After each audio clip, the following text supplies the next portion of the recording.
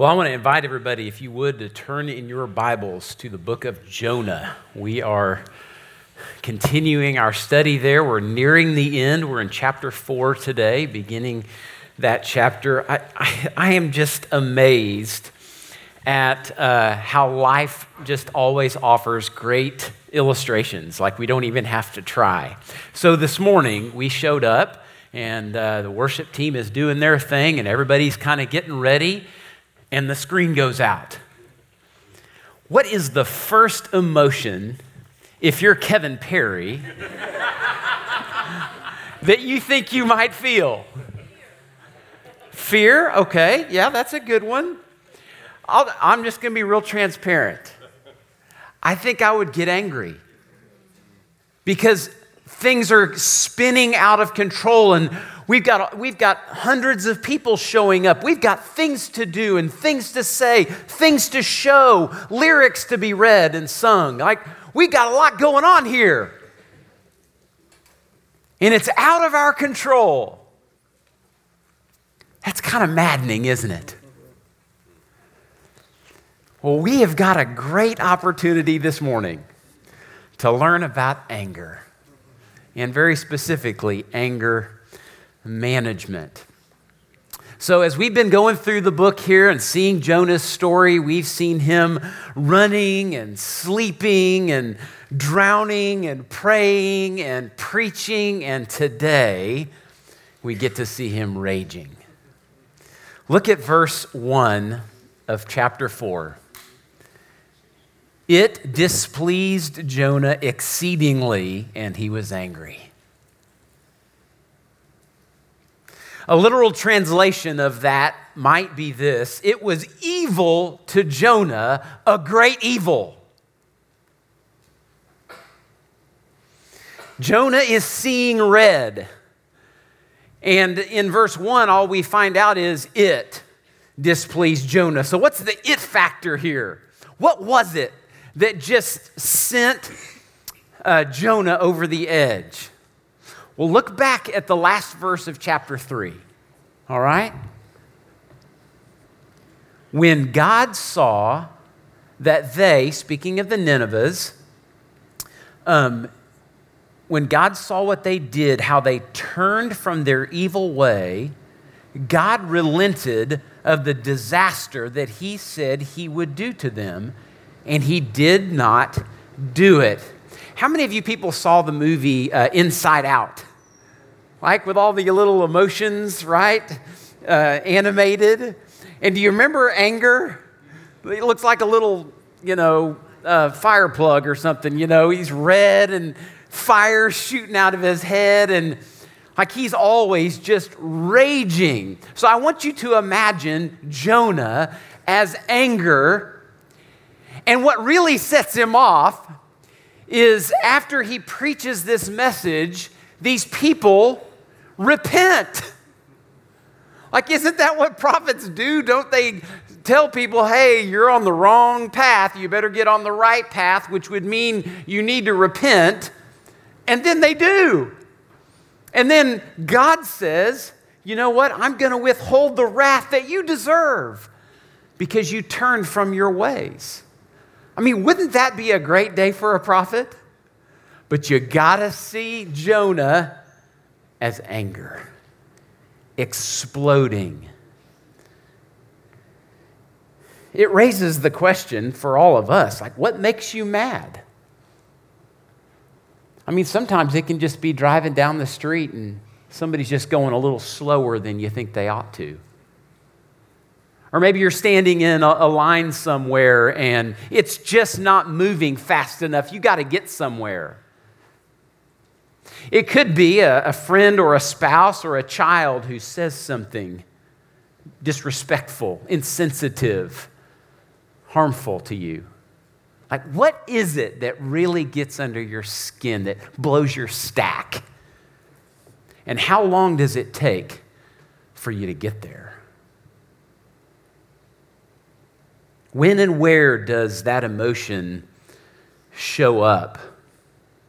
Our environment certainly does trigger the emotions that we feel, but there are far greater forces at work that fuel that anger than just our environment. See, that's the easy thing. The easy thing is to point to our circumstances and say, that made me angry. When in reality, guess what? You make you angry. Now, here's what I mean by that. I mean that there is stuff in you, stuff that you care about, stuff that's important to you, stuff that you really think matters. And when that stuff gets threatened or hindered, obstructed, dismissed, it makes you angry. So in many ways, your emotion tells you a whole lot more about you than it does about your environment. It's an important lesson that we can learn from Jonah. Chip Dodd, in his book, The Voice of the Heart, describes anger this way. He says, anger is the energy of desire and the willingness to reach for the desire to be satisfied. Authentic anger is a caring feeling, telling us that something matters. Anger then creates movement. Tim Keller says something similar to that. He says, anger is love in motion. Have you ever thought of anger that way? Anger is love in motion toward a threat to that which you love. If you think about the times that Jesus was angry, think about what mattered to him. Think about love in motion. Early church father John Chrysostom says this, basically helping us understand that anger all by itself isn't bad. He says, he that is angry without cause sins. He who is not angry when there is cause sins. For unreasonable patience is the hotbed of many vices. So, there probably are some things in this world, things in life, things that really matter that ought to make us mad.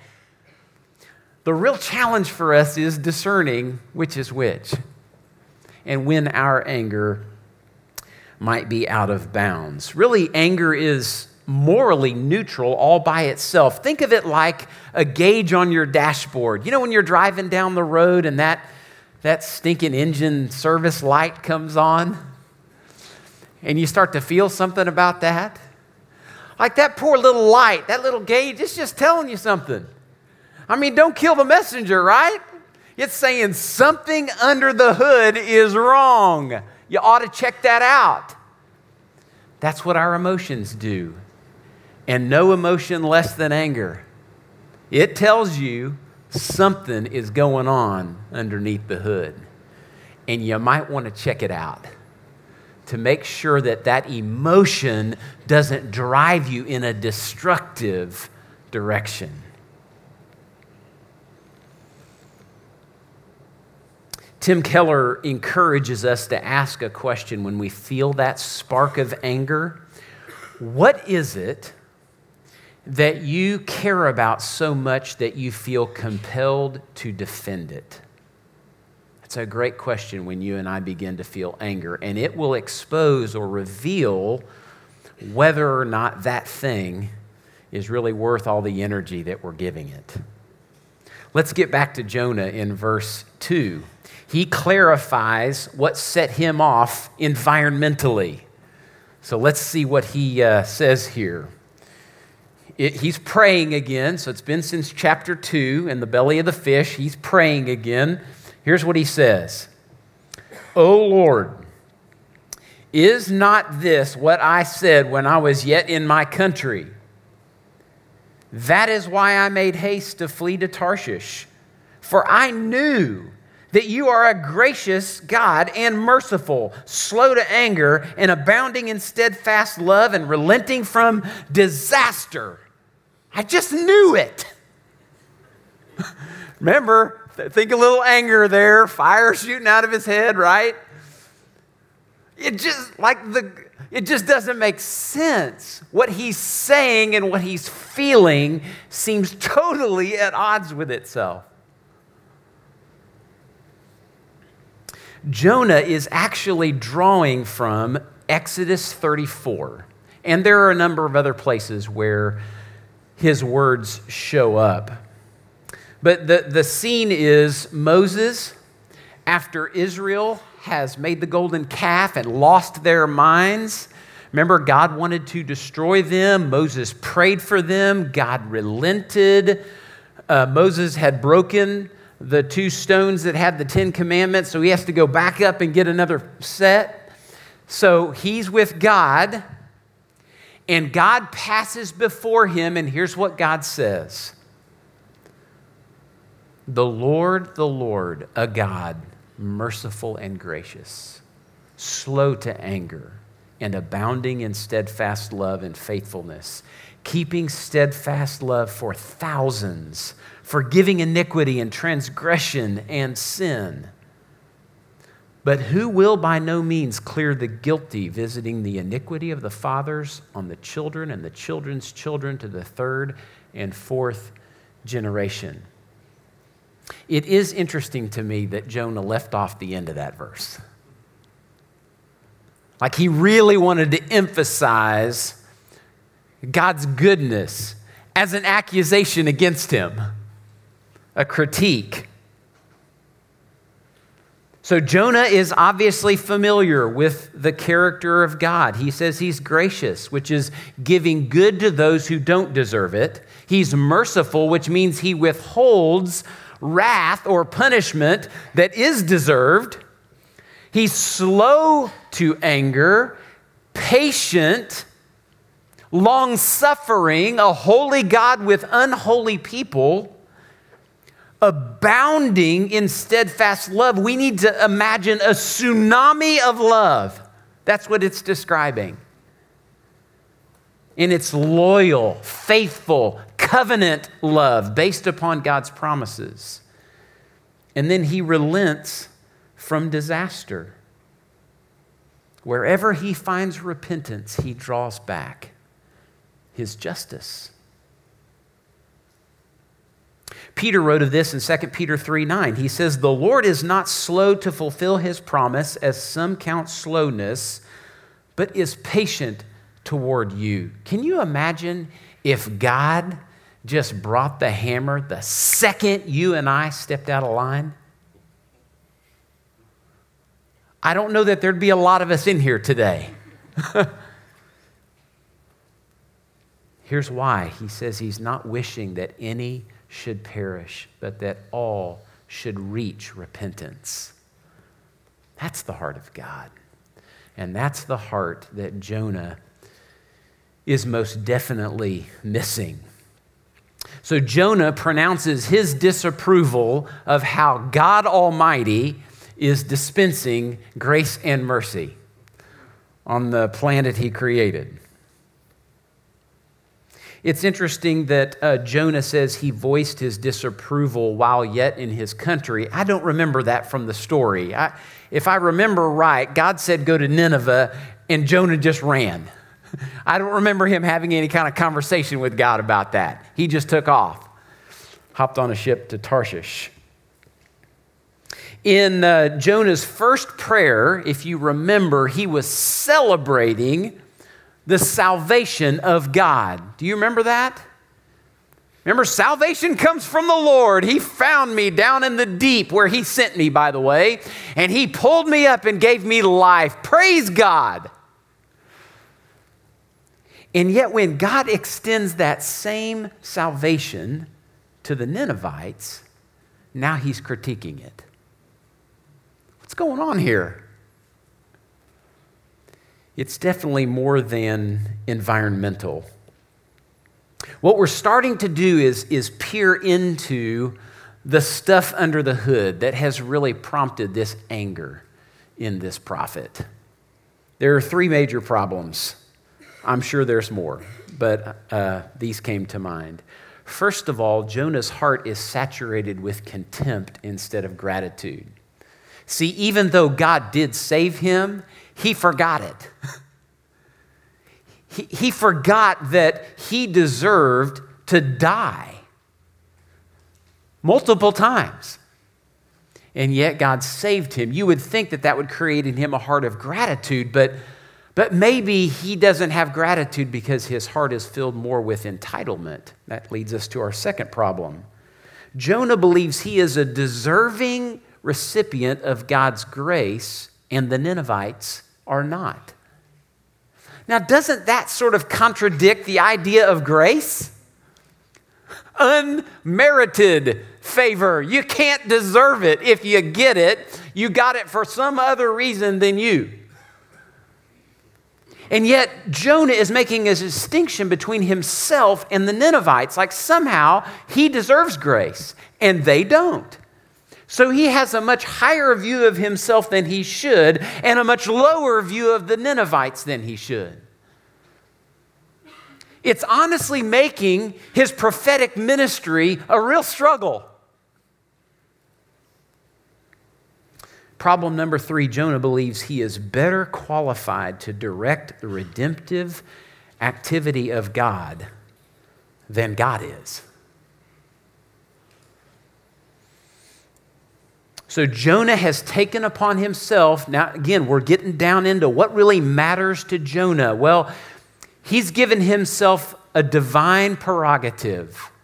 Like he believes that he is best suited to pass judgment in this broken world.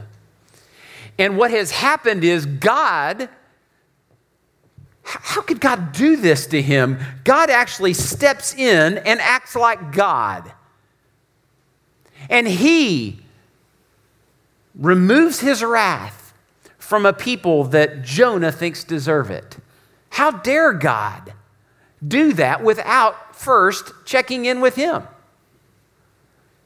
So Jonah's autonomy is what's being threatened.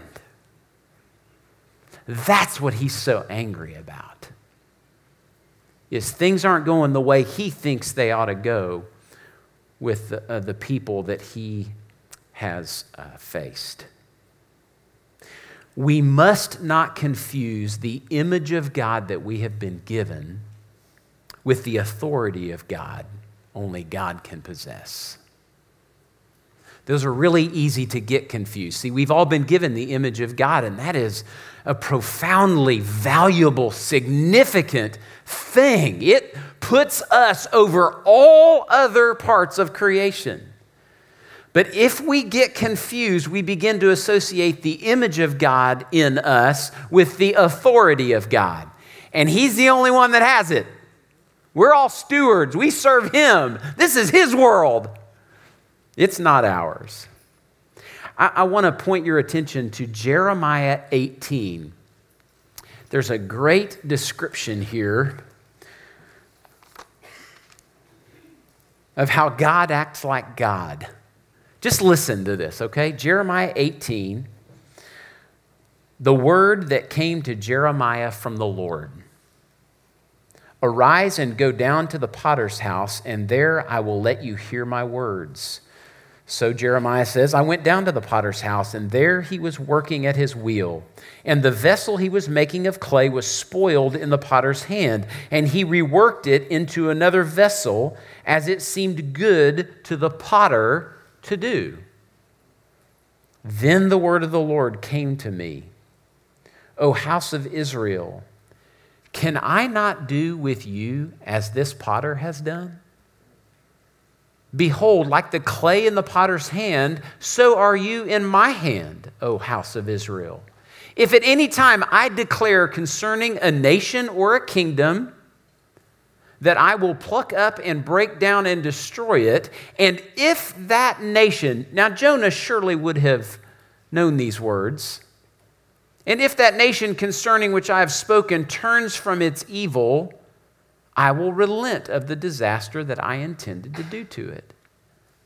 And if at any time I declare concerning a nation or a kingdom that I will build and plant it, and if it does what is evil in my sight, not listening to my voice, then I will relent the good that I intended to do to it.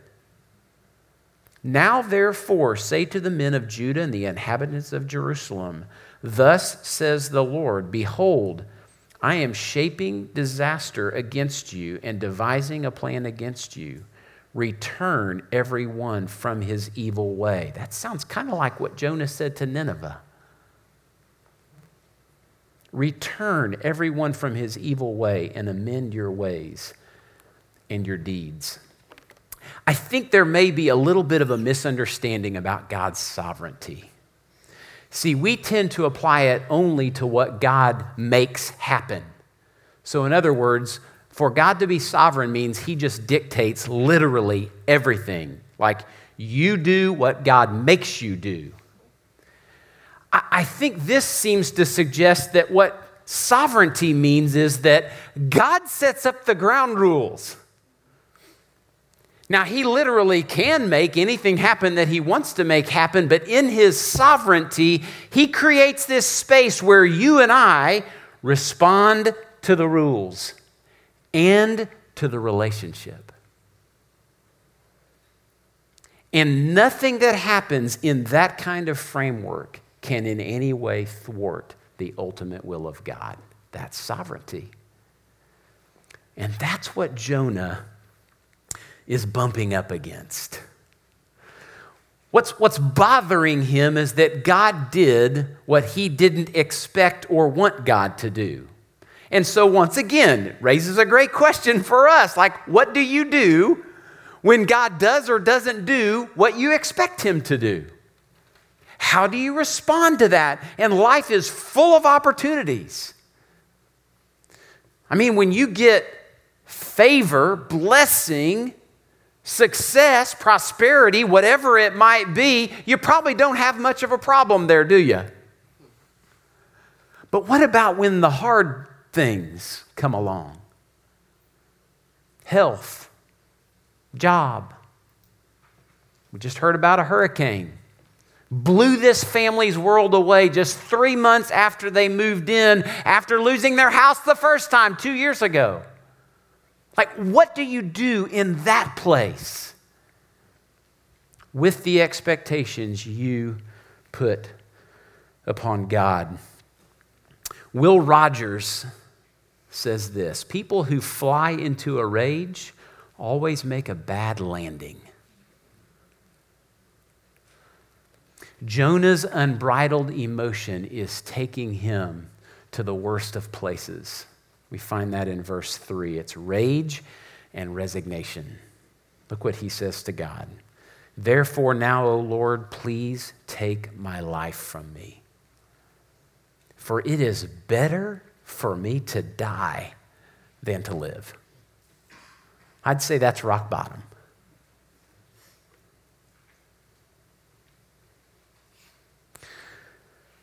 The prophet is saying that seeing God dispense his grace to those that Jonah has deemed unworthy,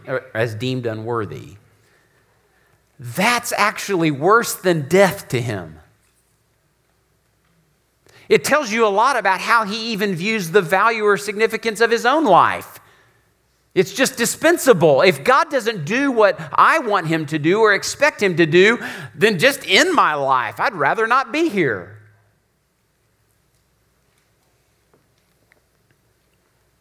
Buried beneath the assumption that someone is deserving or undeserving of grace, like the Ninevites, obviously, as I said earlier, Jonah believes he is deserving. So he's got his own criteria for the way things ought to work and how God ought to proceed in his redemptive plan. And God has gotten off the script. And so Jonah would rather die than live in a world where God is in charge. Now just think about that for a minute. What would life in this broken world be like if God weren't in charge? Man, that's a sobering thought. Sometimes it feels that way, doesn't it? Imagine if that were true. Eugene Peterson translates this prayer: if you're not going to kill them, then kill me. This is a prophet of God, and his anger has so blinded him that he thinks that death is the answer. versus coming under the life-giving authority of his Creator. There's something about rage that makes us feel powerful, especially when we feel vulnerable. So a lot of times we'll just let that rage just burn because it makes us feel like we actually can control things, when in reality we can't. And that's the thing about rage, is no matter how much we give ourselves to it, it can't ever completely erase that nagging sense that this world and everything that's in it and God himself are out of our control. So what Jonah does is, in that place, he says, just kill me. Rather than, Lord, I submit. I just come to you and I give myself to you. Your way, your will, whatever you please. I'm going to accept that. I'm going to receive that, because that is really living, even when my circumstances are not what I wish they were. Proverbs 14:29 says, whoever is slow to anger has great understanding, but he who has a hasty temper exalts folly. Remember, the Lord is slow to anger, and he's trying to help his prophet slow down. So he asks him an incredibly powerful question, a great question for you and for me when we feel that anger beginning to stir in our hearts. The Lord says in verse 4, do you do well to be angry? Or you could say, do you have any right to be angry? And I'm not sure that the Lord is saying the emotion of anger is wrong. He's like, again, look under the hood. Maybe the cause of your anger is wrong. And then the Lord would, of course, say, I can help you with that. Paul writes in Ephesians 6, be angry and do not sin. So there must be the possibility of feeling the emotion of anger and yet doing so without sinning.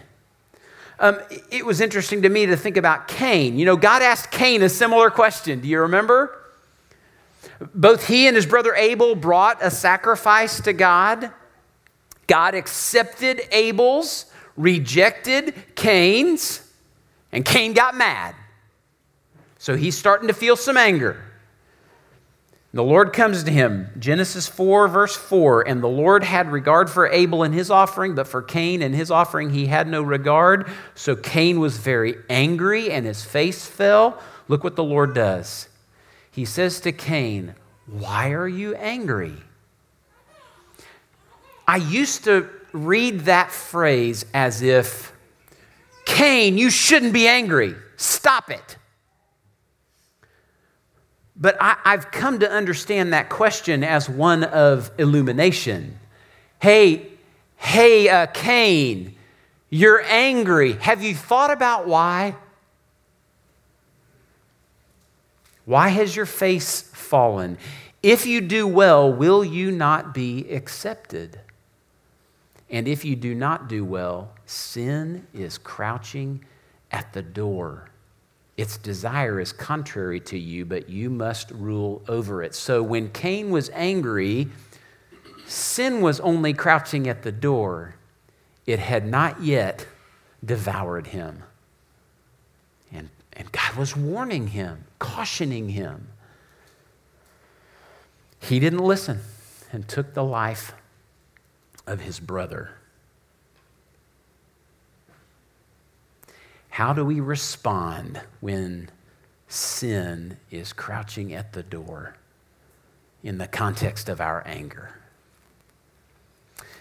Tim Keller offers some great insight around anger management so that we can respond well when we feel that. And it fits really well with Ephesians 4, 26 and 27, which I just mentioned the phrase, be angry and do not sin. And then he goes on to say, do not let the sun go down on your anger and give no opportunity to the devil.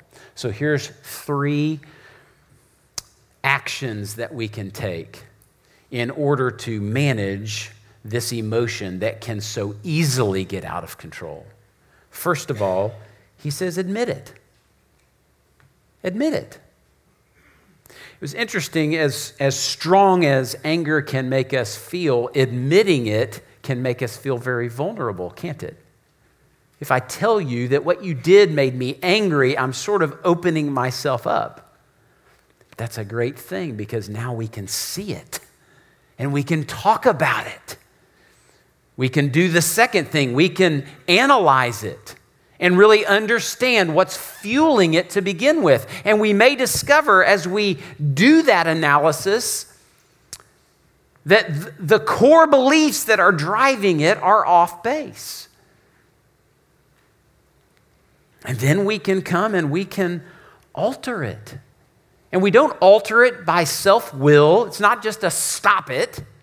Don't be angry. It's what truth is there that I know, that God has revealed to me?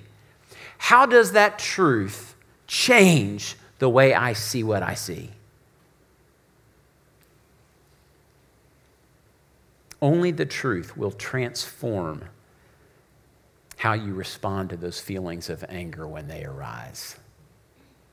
When you begin to say, Lord, I want to be angry about the things that really do matter, that do have eternal significance, not just those things that are inconvenient or frustrating. Here's a better prayer, I think, for Jonah. It comes out of Psalm 139, and what we have been trying to do is to not be too hard on Jonah, but learn from his failures. So we do need to recognize Jonah is from Israel. Israel has been horribly oppressed by Assyria. Nineveh is the capital of Assyria. It's very understandable that he would feel some animosity to them.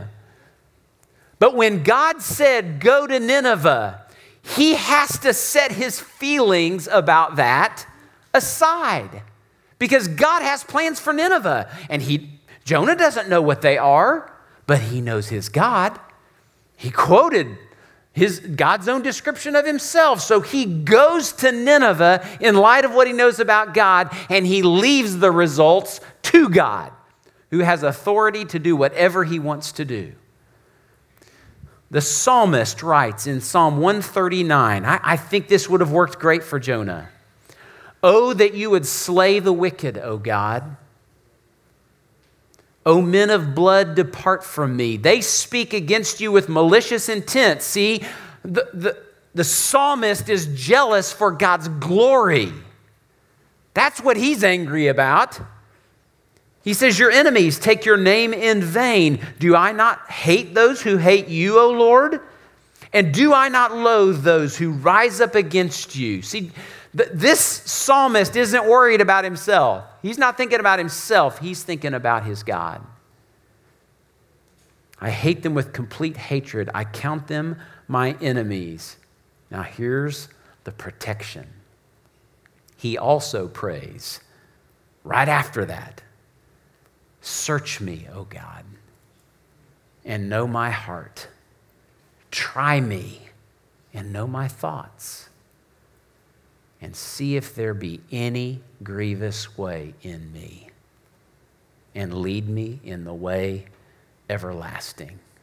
Lord, if my thoughts or emotions, how I see all of this, if in any way that is out of alignment with you, show it to me, and then help me change so that I can be in perfect alignment with your heart, your will, and your ways. As a so what, I want to finish with a story of a hymn. It's a hymn that I'm sure you're very familiar with. You've probably heard it 1,000 times. You may not have heard the story behind its origin.